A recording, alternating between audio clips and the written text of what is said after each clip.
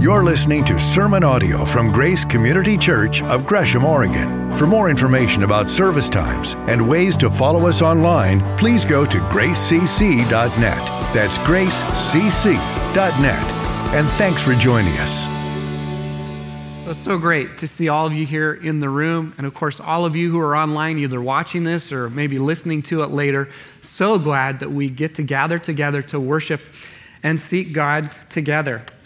And so to start our time in the Word this morning, I ran across a little story that I'd like to read to you. This is a true story, and it kind of sets the tone of where we're going to go this morning. And it's entitled, "Assailant Suffers Injuries from a Fall." Orville Smith, a store manager for Best Buy in Augusta, Georgia, told police that he observed a male customer, later identified as Tyrone Jackson of Augusta. Watching him on surveillance cameras, he saw him put a laptop computer under his jacket. So when confronted, the man became irate, knocked down the employee, drew a knife, and ran for the door. Outside on the sidewalk were 4 Marines. You know where this is going to go. Outside on the sidewalk were 4 Marines collecting toys for the Toys for Tots program. Smith said that the Marines stopped the man, but he stabbed one of the Marines, Corporal Philip Dugan, in the back. The injury, though, did not appear to be severe. After police and an ambulance arrived at the scene, Corporal Dugan was transported for treatment. The subject was also transported to the local hospital with 2 broken arms, a broken ankle, a broken leg, several missing teeth, possible broken ribs, multiple contusions, assorted lacerations, we're not done yet, a broken nose, and a broken jaw. And here it comes. Injuries he sustained when he slipped and fell off the curb after stabbing the Marine, according to the police report. Must have been a really big curve and a really tough curve. And a curve probably in the form of 4 Marines. So what's the moral of the story here? Well, if you're going to rip off a laptop, don't stab 4 Marines on the way out. I mean, come on, right? And we can do better than that. How about don't steal, right? And for most of us, there's something when we hear a story like that, in a day and age where we see, these serial thefts going on where crowds of people literally are going into malls and ripping off stores all at the same time, or trains, did you see that article? Trains are being stopped and pillaged and stuff stolen from them. There's got to be a part of us that hears a story like that and says, finally, some accountability. Finally, someone who gets served justice. Well, this morning, we're looking at this very reality of justice, and in particular, we're looking at this reality of judgment. Woohoo! Aren't you glad you came to church today or you're watching today to hear a sermon on judgment? What we all want, right? But it's fundamentally important that we have a biblical understanding of judgment because it protects us from the extremes that we can go to regarding this reality of life and this reality of this broken world, this sinful, selfish world that we live in. And unfortunately, when it comes to judgment, especially in our culture, but Jesus followers can do this too, we can go to extremes. Because you see, on one extreme, there's this idea that God somehow delights in judgment, that he loves to judge. And there are verses like this, though, that absolutely blow that out of the water. That is not true. God is not this cruel entity that delights in bringing judgment. Out of the Old Testament, Ezekiel 33:11, the very book that follows Jeremiah here after Lamentations, it says this, "Say to them, as surely as I live, declares the sovereign Lord, I take no pleasure in the death of the wicked, but rather that they turn from their ways and live." Turn from your evil ways. Why will you die, people of Israel? And we see that heart of God in Jeremiah. And we're going to see that significantly in these chapters we're about to look at. So we want to avoid this extreme where we assume that God delights in judgment. He doesn't delight in judgment. However, God does judge evil. He has to, and we'll look at that reality here in just a minute. But look at what it says in one of the chapters we'll look at today. And this is talking about the people of Israel. Are they ashamed of their detestable conduct? They have no shame at all. They don't even know how to blush. So they will fall among the fallen. They will be brought down when I punish them, says the Lord.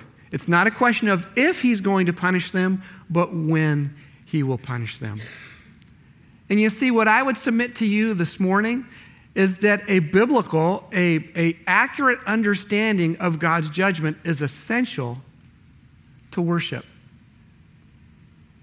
And actually, the judgment of God can and should lead to the worship of him.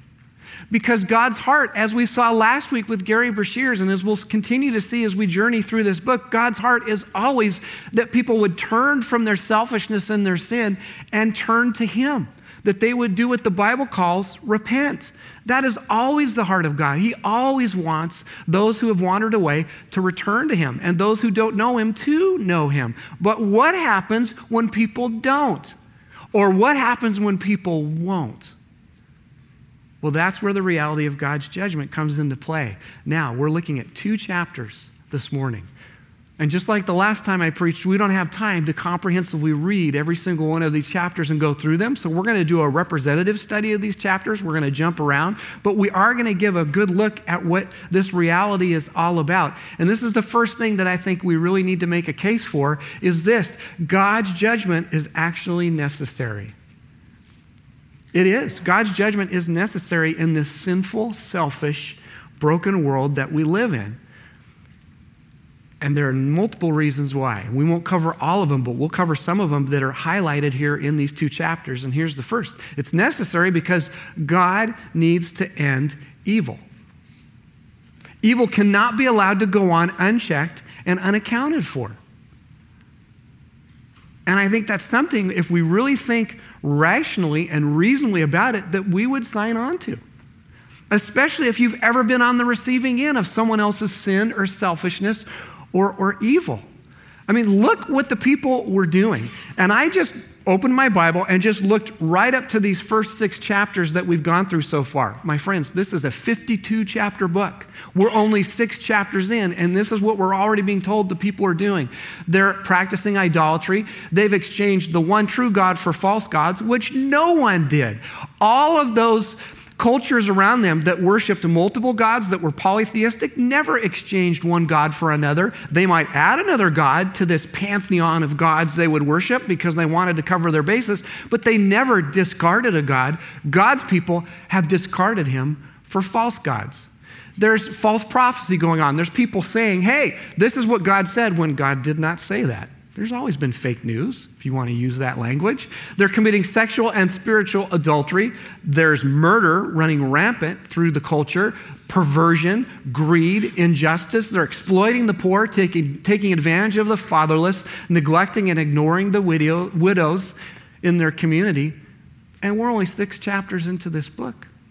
And this is how the people are living. And look at the language that is used to describe the impact of this.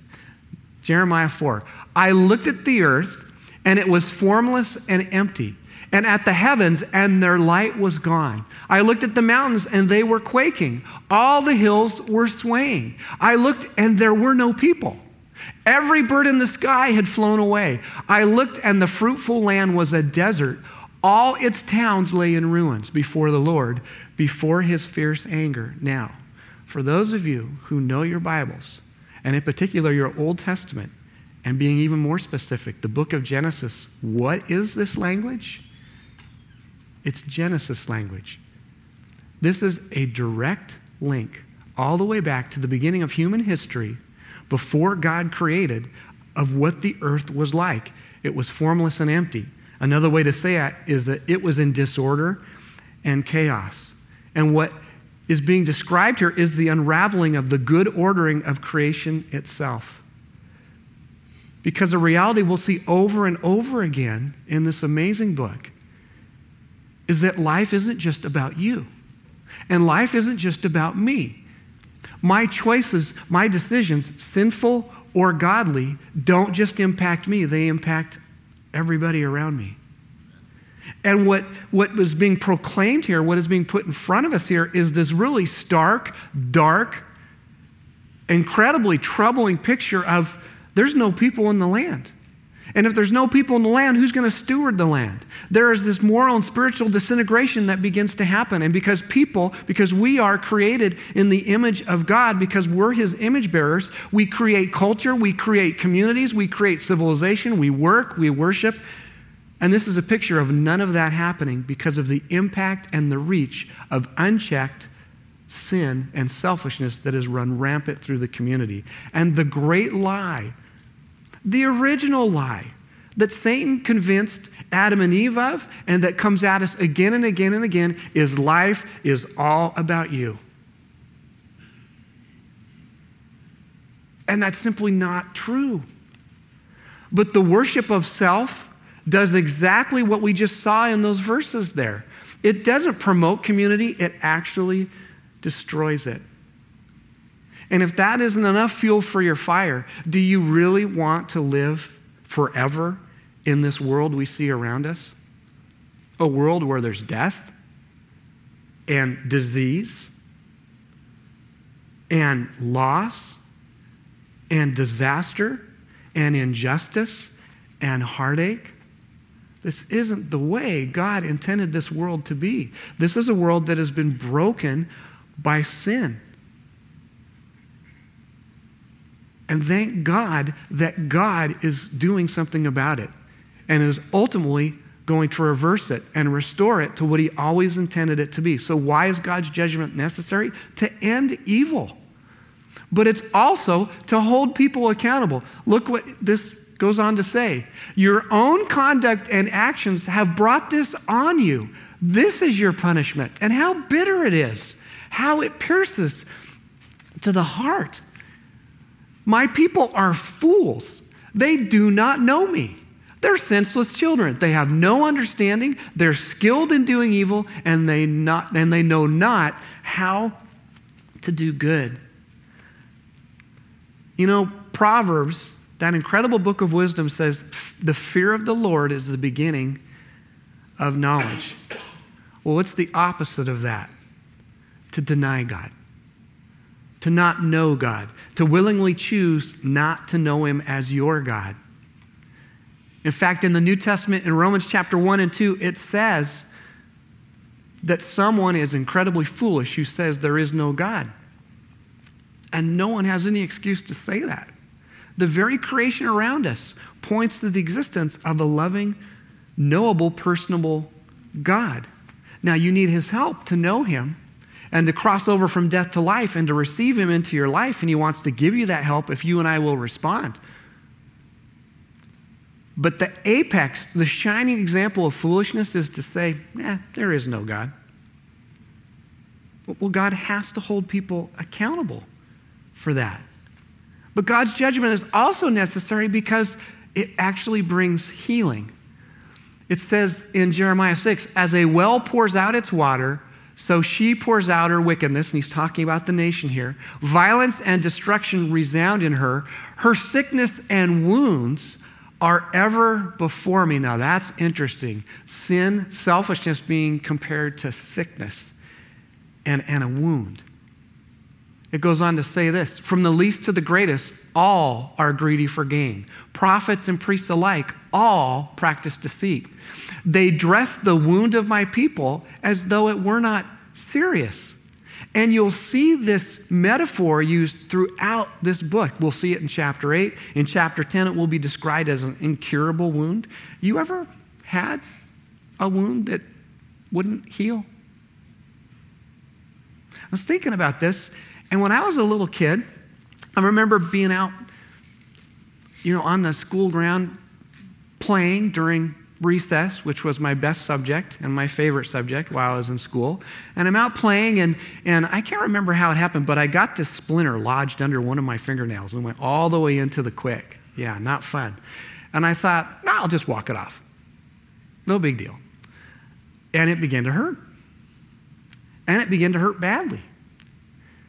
And finally it hurt so badly that I went to the teacher and said, this is what I did. And she about keeled over when she saw how ugly that was, and it was already infected, and I had to go to the doctor, and they had to pull it out, and that's a whole nother story. That wasn't very much fun. But it didn't get better because it was infected. It just got worse and worse. And finally, the infection had to be treated.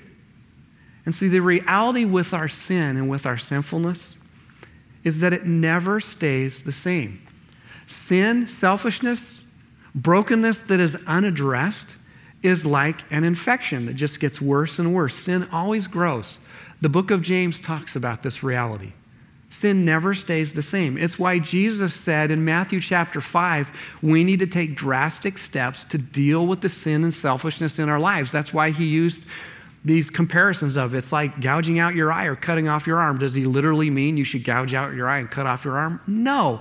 But he was making the example in Matthew 5 that you have to take steps to deal with sin radically. Because if it's not addressed, it just gets worse and worse. And so God has to bring judgment because he wants to bring healing. And he brings healing through right relationship with him. You know, we spend necessarily a lot of time talking about repentance, but there's a whole another side of repentance that is more than just turning from our brokenness. There's a whole other half to that, and it's talked about in the gospel. After Jesus' death, burial, and resurrection, this is what the message of the early church was, and it's still our message and reality today. And this was what Peter was saying in Acts chapter 3. Repent then, turn from your sin, and turn to God, so that your sins may be wiped out. But here comes the other part that we sometimes forget, that times of refreshing may come from the Lord. He goes on to say, when God raised up his servant, Jesus, he sent him first to you to bless you by turning each of you from your wicked ways. Repentance is more than just not doing something. Empty religion says, stop doing that. That's what repentance is. The gospel, the good news of Jesus Christ, isn't just you stop doing something. Repentance is just as much about what you do as it is about what you don't do. Let me give you an example. This came to me this morning as I was thinking about what is an example of what we're talking about here of both sides of repentance. Turning from sinfulness, but also allowing God to bless you. Living in the blessing that comes from living life on his terms. This is talked about in many places, but in Ephesians 4, verse 28, it says this, and I want you to think about the illustration, by the way, that we opened this sermon with the dude who made the incredibly poor choice to rip up a laptop and take on 4 Marines. Be thinking about that as I read this to you. Anyone who has been stealing must steal no longer. Okay, there's the stop doing sin. But here comes the rest. Anyone who has been stealing must steal no longer, but must work, doing something useful with their hands, that they may have something to share with those who are in need. What if our thief in that story not only stopped stealing, but because he met the one true God, received Jesus Christ into his life through the power of the Holy Spirit, now not only stopped stealing, but now he deliberately went to work and provided things so that he could be a blessing to other people who were in need. So he doesn't just stop taking things, he actually is now giving things to people. What would you call that? Transformation. We call that the gospel. Repentance isn't just about what you stop doing, it's about also what you do. So here it comes. Last week, Gary Brashears necessarily took us through a time, for those of you who are here or who saw that sermon or listened to it, a time of reflection of what does repentance look like in our relationships. So are you still repenting? That's not just stopping doing those selfish, sinful things. It's also doing godliness. It's also being a blessing to others.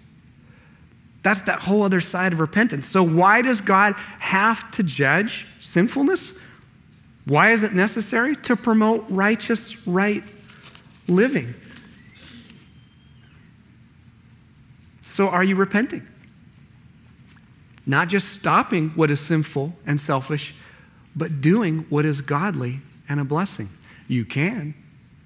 through the power of the Holy Spirit. We got to move on. God's judgment is necessary also because he's patient. Look at all these verses that talk about the patience of God in this very book when it comes to judgment. Go up and down the streets of Jerusalem, look around and consider, search through her squares. If you can find one person who deals honestly and seeks the truth, I will forgive this city. You know, this makes me think back to the book of Genesis as well, right? When Abraham is negotiating with God for the city of Sodom. And at that point, it was like, hey, okay, if you can find 10 righteous people, I won't destroy the city. Here, he's just looking for one. And he really wants to find the one. He doesn't want to have to exercise judgment, but he will. Here it says, should I not punish them for this, declares the Lord? Should I not avenge myself on such a nation as this? Do you hear God agonizing over what he's being forced to do? Take warning, Jerusalem, or I will turn away from you and make your land desolate so no one can live in it. Already, 6 chapters into this book, how many times have we seen and heard God warning his people, warning his people, warning his people? And that's really not the full extent of it. They've been warned for hundreds of years. Hundreds of years. Jeremiah preached what we're reading and listening to for over 30 years to this people with no change. 30 years. Prior to that, the prophet Zephaniah was saying basically the same thing that Jeremiah was. And it wasn't just Jeremiah. In his lifetime, Habakkuk and Obadiah were also prophesying and saying many of the same things. And there's even more. It tells us that during the reign of King Josiah, which is in part when Jeremiah's ministry took place, it says that the book of law was found, that it had been lost for generations, and it was found, and we don't know which part of the law it was. Most scholars believe it was the book of Deuteronomy. It was read in the hearing of the people, and this is where, again, more significance comes into play. So in my own personal reading, I was just reading Deuteronomy 31, and before Moses dies, before they are to cross into the promised land, he teaches the nation a song that they are to sing to remind themselves of what God has done for them. But in the song, it talks about exactly what's going to happen with Jeremiah's time of season with the community. That the community is going to turn their backs on God. They're going to betray him. They're going to commit spiritual and sexual adultery. They're going to do all the things that are being described in this book. This was a song that was taught to generations. And even if they didn't know the song at this point, this word was read in their presence. They heard it. And still they continued to do what they did. Wherever you see the judgment of God, you will always see the patience of God. Always. These people had hundreds of years, multiple prophets. They knew the word of God. They had heard the word of God. They had Jeremiah for 30 years and Habakkuk and Obadiah telling them, this is what's going to happen, this is what's going to happen, this is what's going to happen. And finally, it happened. Which brings us to me and you. Is God patient with you? Oh, he so is with me. Gosh, I was thinking about this morning. Just with my insecurities. I'm a perfectionist when I'm unchecked by the Spirit of God. I'm a people pleaser when I'm unchecked by the Spirit of God. I can be so profoundly selfish when I'm not living out my true identity through the Spirit of God. My friends, I've struggled with this stuff for over 50 years, and I'm only 35 years old. Go figure. Just making sure you're with me. Over 50 years. And it's 2 steps forward and sometimes 3 steps back. And God is ever so patient with me. And he is with you. And you have to remember that when you think about the judgment of God. But there's another reality, and it's this. The judgment of God is a real thing. It's a real deal. But look what people were saying in the face of all these warnings, in the face of all this truth. This is what they were talking about. They've lied about the Lord. They've said, he's not going to do anything. No harm's going to come to us. We'll never see sword or famine. The prophets are but a wind, and the word is not in them. So let what they say be done to them. From the least to the greatest, all are greedy for gain. Prophets and priests alike, they all practice deceit. And we saw this verse a little earlier. They dress the wound of my people as though it weren't serious. But catch this. Peace, peace, they say, when there is no peace. Do we not hear the same in our culture today? When you talk to people who don't know God, how do they respond to the reality that Jesus is going to come back? That there will be a final judgment of all that is evil and broken and sinful and selfish, and eventually he is going to fully put an end to it. And what does our culture say? Whatever. You really believe that? Well, you do you and I'll do me. No, that's not how reality works. That's not how absolute truth works. It's true for all people in all times, in all contexts, in all cultures, in all times of history. And the reality is, Jesus is going to come back. He is going to set all wrongs right. It's going to be the great reversal. Shalom will be restored. Right relationship with God, right relationship with others, right relationship with self, right relationship with land. And oh, by the way, he's going to judge evil. Amen. And it's going to come to an end. And that means that everybody who has slapped his hand of mercy and grace away over and over and over and over again, who has resisted his patience with them over and over and over again, is finally going to get judged. Please understand and please hear this. The purposeful delay of God does not mean there will not be a judgment of God, because there will. And this is historical fact.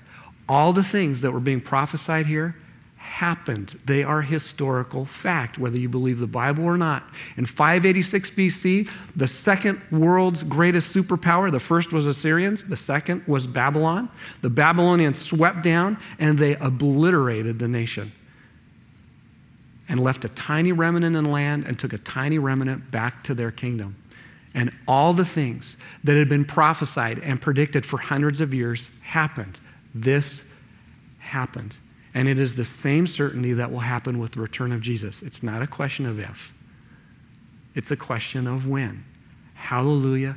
Praise the Lord. But we reasonably ask, so why hasn't it happened? It's been over 2,000 years since Jesus' death, burial, and resurrection, and that he would return, and still he hasn't come back. Well, there's an answer for that. And it says, we'll jump to it here. It says here, by the same word, the present heavens and earth are reserved for fire, being kept for the day of judgment and destruction of the ungodly. But do not forget this one thing, dear friends. With the Lord, a day is like 1,000 years, and 1,000 years are like a day. The Lord is not slow in keeping his promise, as some understand slowness. Instead, he is patient with you. Here we hear it again. Not wanting anyone to perish, but everyone to come to repentance. That's the heart of God, that people would repent, that people would return. And he's infinitely patient with all of us, but his judgment is real. And there does come a time when his patience necessarily needs to end, and his grace necessarily needs to end, and he holds people accountable for their choices. Choices have consequences, but even in the midst of all this, he's merciful. He is so merciful. And again, we see it scattered throughout this book as well. Look what he says here. This is what the Lord says. The whole land will be ruined, but I won't destroy it completely. If you can find but one person who deals honestly and seeks the truth, I will forgive this city. He is going to forgive the city. Yet even in those days, declares the Lord, I will not destroy you completely. And this is just representative. This is over and over and over again in the book of Jeremiah is his mercy. He had every reason to destroy this people and to start over with a new people, and he doesn't do that. He promised he would never do that, and he keeps his promise. He does save a remnant. A remnant does return to the land, just like he promised, and they start over again. And if that wasn't enough, look at how these chapters start. God's judgment, ironically, is hopeful. This is how this starts. If you, Israel, will return, then return to me, declares the Lord. If you put your detestable idols out of my sight and no longer go astray, and in a truthful, just and righteous way you swear, as surely as the Lord lives, then the nations will invoke blessings by him, and in him they will boast. I never saw this and appreciated this until giving it further study in preparation for our time here today. If God's people will repent, will return to him, will stop settling for sin and selfishness and brokenness, will believe him that he wants to bless them and give them something better. Do you realize what this says here? It's not just about them. It's not just that they will be blessed. It's that all nations will eventually be blessed through them. This is the Abrahamic promise. This is God once again saying, it isn't just about you. It's about everybody around you and who will come after you. That all nations will be blessed by your repentance, if you will repent. My friends, the promise they looked forward to, all of God's promises are fulfilled in the one who we just celebrated at Christmas. And who is that? Jesus. Jesus is the fulfillment of all of God's promises. Do you realize that what they were looking forward to, what was being prophesied for thousands of years, is now your reality and mine? The promised one has come. He has come. The one true God has come. He became one of us. He showed us what the Spirit-filled life looks like. And then if that wasn't enough, he dies in our place on a cross, rises to new life, takes our brokenness upon him, and in return, in exchange, gives us his power for right living and his power for blessing. Do you believe that? Good. Half of you do. We'll work on the other half. That's reality. But catch this, because this is very important, and in our individualistic culture, we don't tend to think this way, and we completely miss out on this reality. It's more than just about you and me. Your life matters. Hear me. Your life matters. How you live your life matters. You are making a difference in the lives of other people, even if you don't see it. And do you know why I'm so adamant about this? Is because I hear it over and over and over again, and I'm hearing it especially this month. This is the only weekend in the month of January we don't have a memorial or a funeral. We've had memorials recently for Chris Delaney, and Brian Shore, and John Bradley. And this coming weekend, we'll have a memorial for Eric Anderson. And do you know what's true for every single one of their lives? Is the impact of their lives goes so far beyond what any of us, I think, could have ever truly appreciated or known, certainly them. Communities. Our community, other communities, impacted by how they live their lives. You know, I get the privilege of being a part of Eric's memorial this coming Sunday, and I knew Eric pretty well, but I've learned so much about Eric that I didn't know. Did you know he was in a motorcycle club? He was president of a chapter of that motorcycle club? Not a motorcycle gang, a motorcycle club. And he was in a community of car enthusiasts, and a bunch of them are going to be either watching online, like many of you are here this morning, or in person at that memorial. Do you think Eric had any idea the impact of his life? I'm not sure he did. I'm not sure any of us do. But this is what I do know. Your life matters. How you live your life matters. And what God is doing in these passages we've looked at is not just calling his people back to right relationship with him. He's reminding him of their mission. You are the hope of the world through Jesus Christ. They were looking forward to that. That's our reality now. We as the church are the hope of the world through Jesus Christ.